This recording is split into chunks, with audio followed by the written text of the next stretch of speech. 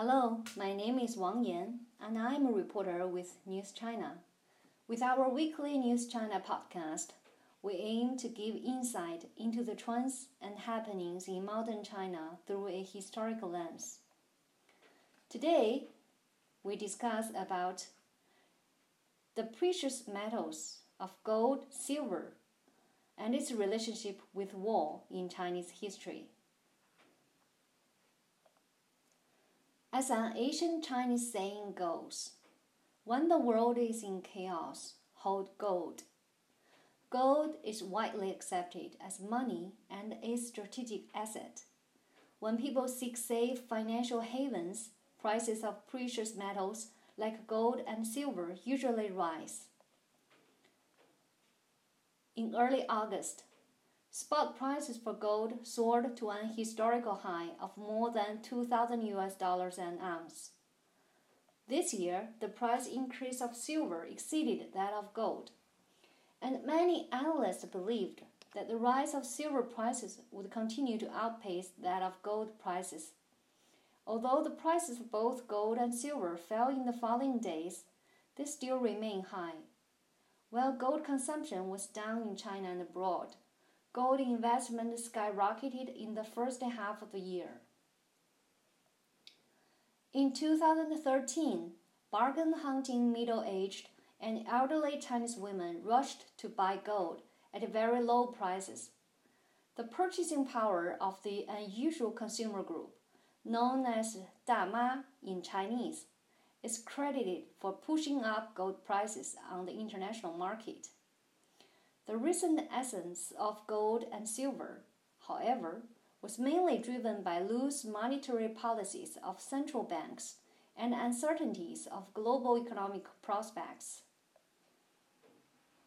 Historically, gold and silver are much more than indicators of troubled times. They have changed the world. This is particularly true for China, as silver brought both wealth and war to the country.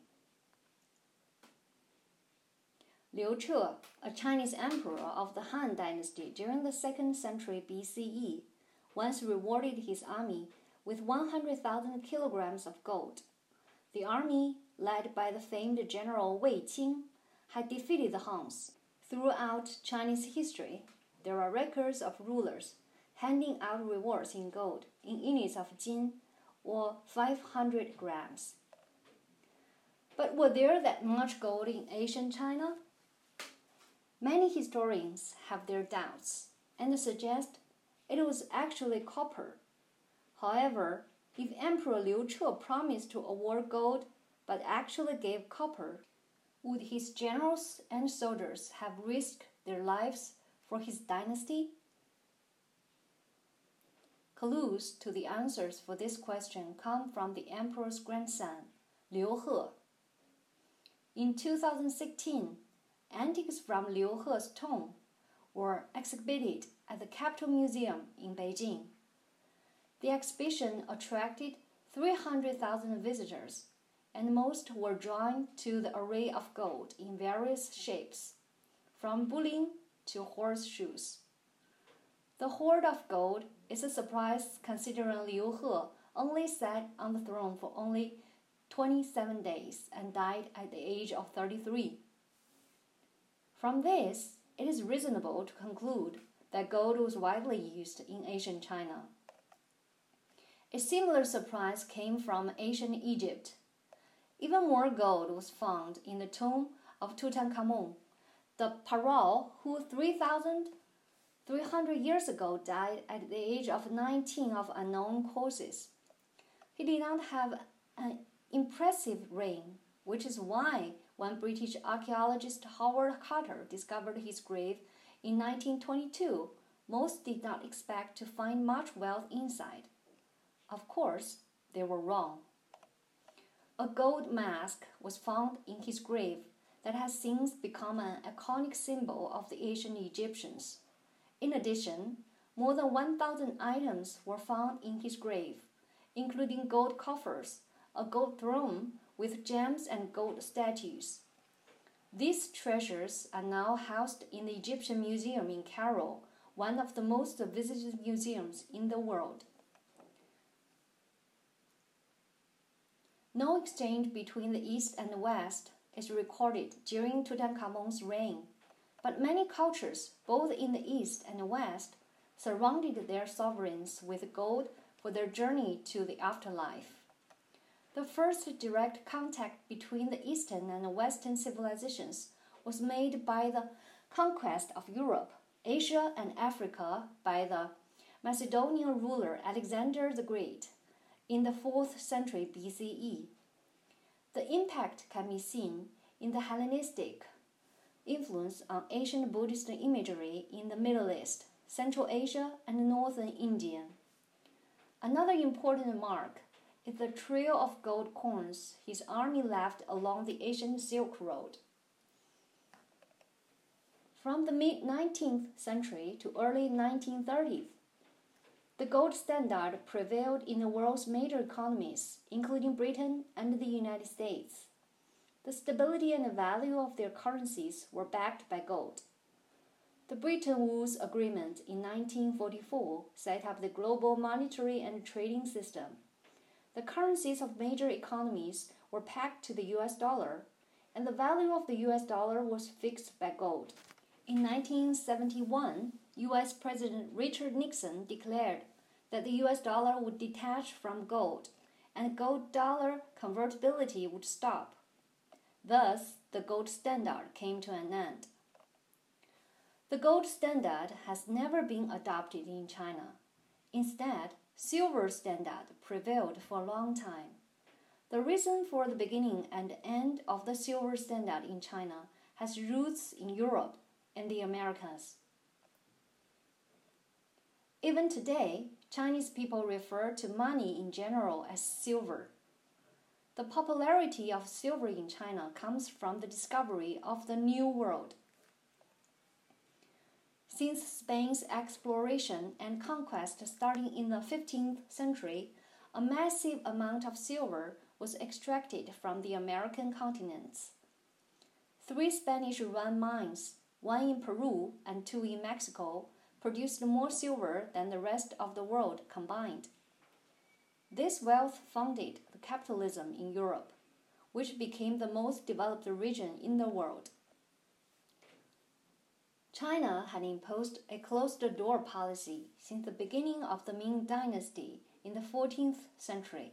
In the latter part of the 16th century, Ming Emperor Longqing allowed sea trade with the Southeastern Asia through a route known as the Manila Galleon, which linked China and Europe via the Philippines.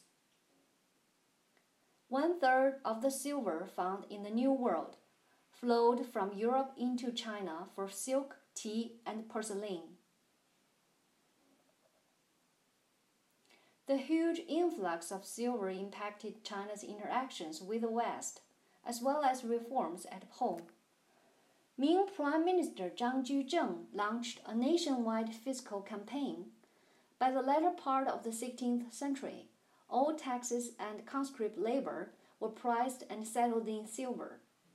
Without wide use of silver as currency, such reforms would not have been possible, and the reform consolidated the dominance of silver as the national currency.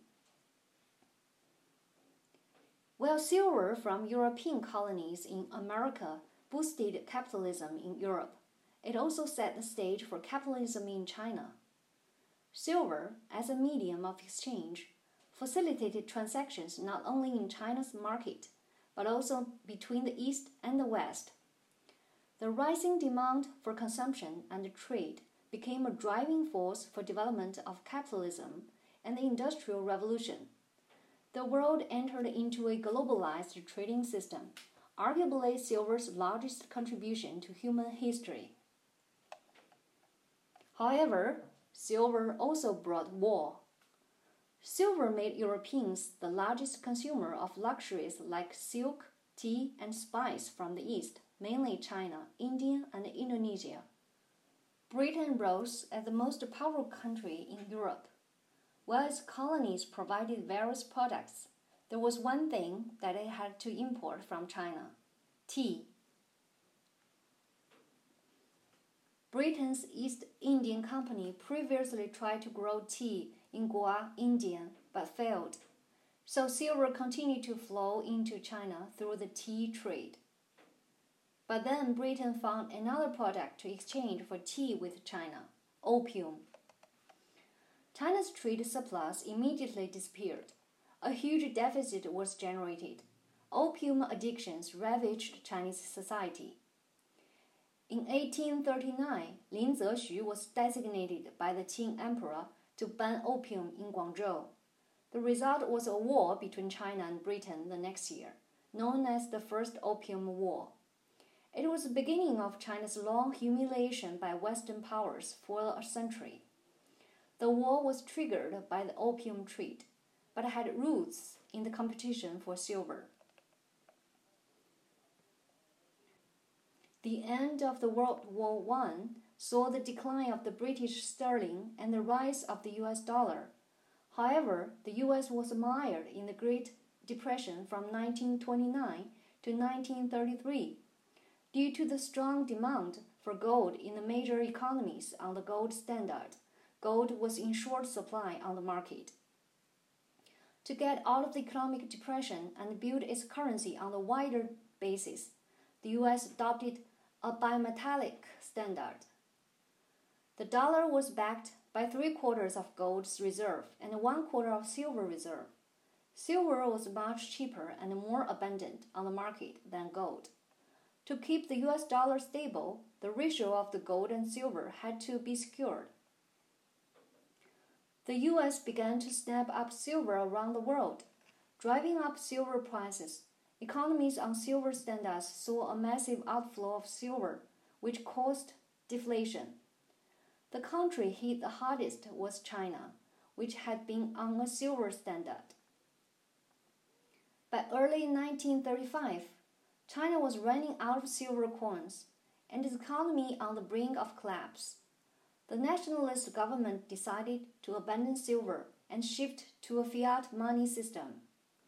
China and the US reached an agreement that the US would purchase silver from China and provide loans to China. So fiat money was backed by foreign exchanges, which was the US dollar. The British government also supported the reform and initially sought to back the new Chinese currency with sterling, but failed. To promote the fiat money, the Chinese government nationalized silver, but failed to implement the policy in the northern part of the country, which was largely controlled by local warlords. After invading the northeastern provinces in 1931, Japan tried to separate the northern region from China in the following years. Japan encouraged and urged Chinese warlords in the northern provinces to declare autonomy and expel military and administrative institutions of the nationalist government. The Chinese government announced its fiat money policy in early November 1935. It marks an open, complete break between China and Japan on the economic front. Japan sped up the pace of realizing autonomy of the Chinese northern provinces. Silver there was not submitted to the Chinese central bank, but was acquired by Japan. On December 9 of that year, college and middle school students in Beijing took to the street to protest Japan's invasion and the Chinese government's concession to Japan. The protest, known as the December 9th movement, spread to other cities around China. 18 months later, China and Japan were engaged in total war, which ended in 1945. The times of gold and silver standards have gone. There were debates on whether gold standard should return in the aftermath of the global financial crisis of 2008. Now, digital currencies are on the rise, but what will they be based on? Will it be gold? That is the end of our podcast. Thank you to our writer Song Yimin, editor and translator Li Jia, and copy editor JT. We hope you enjoyed it, and thank you for listening. See you next week.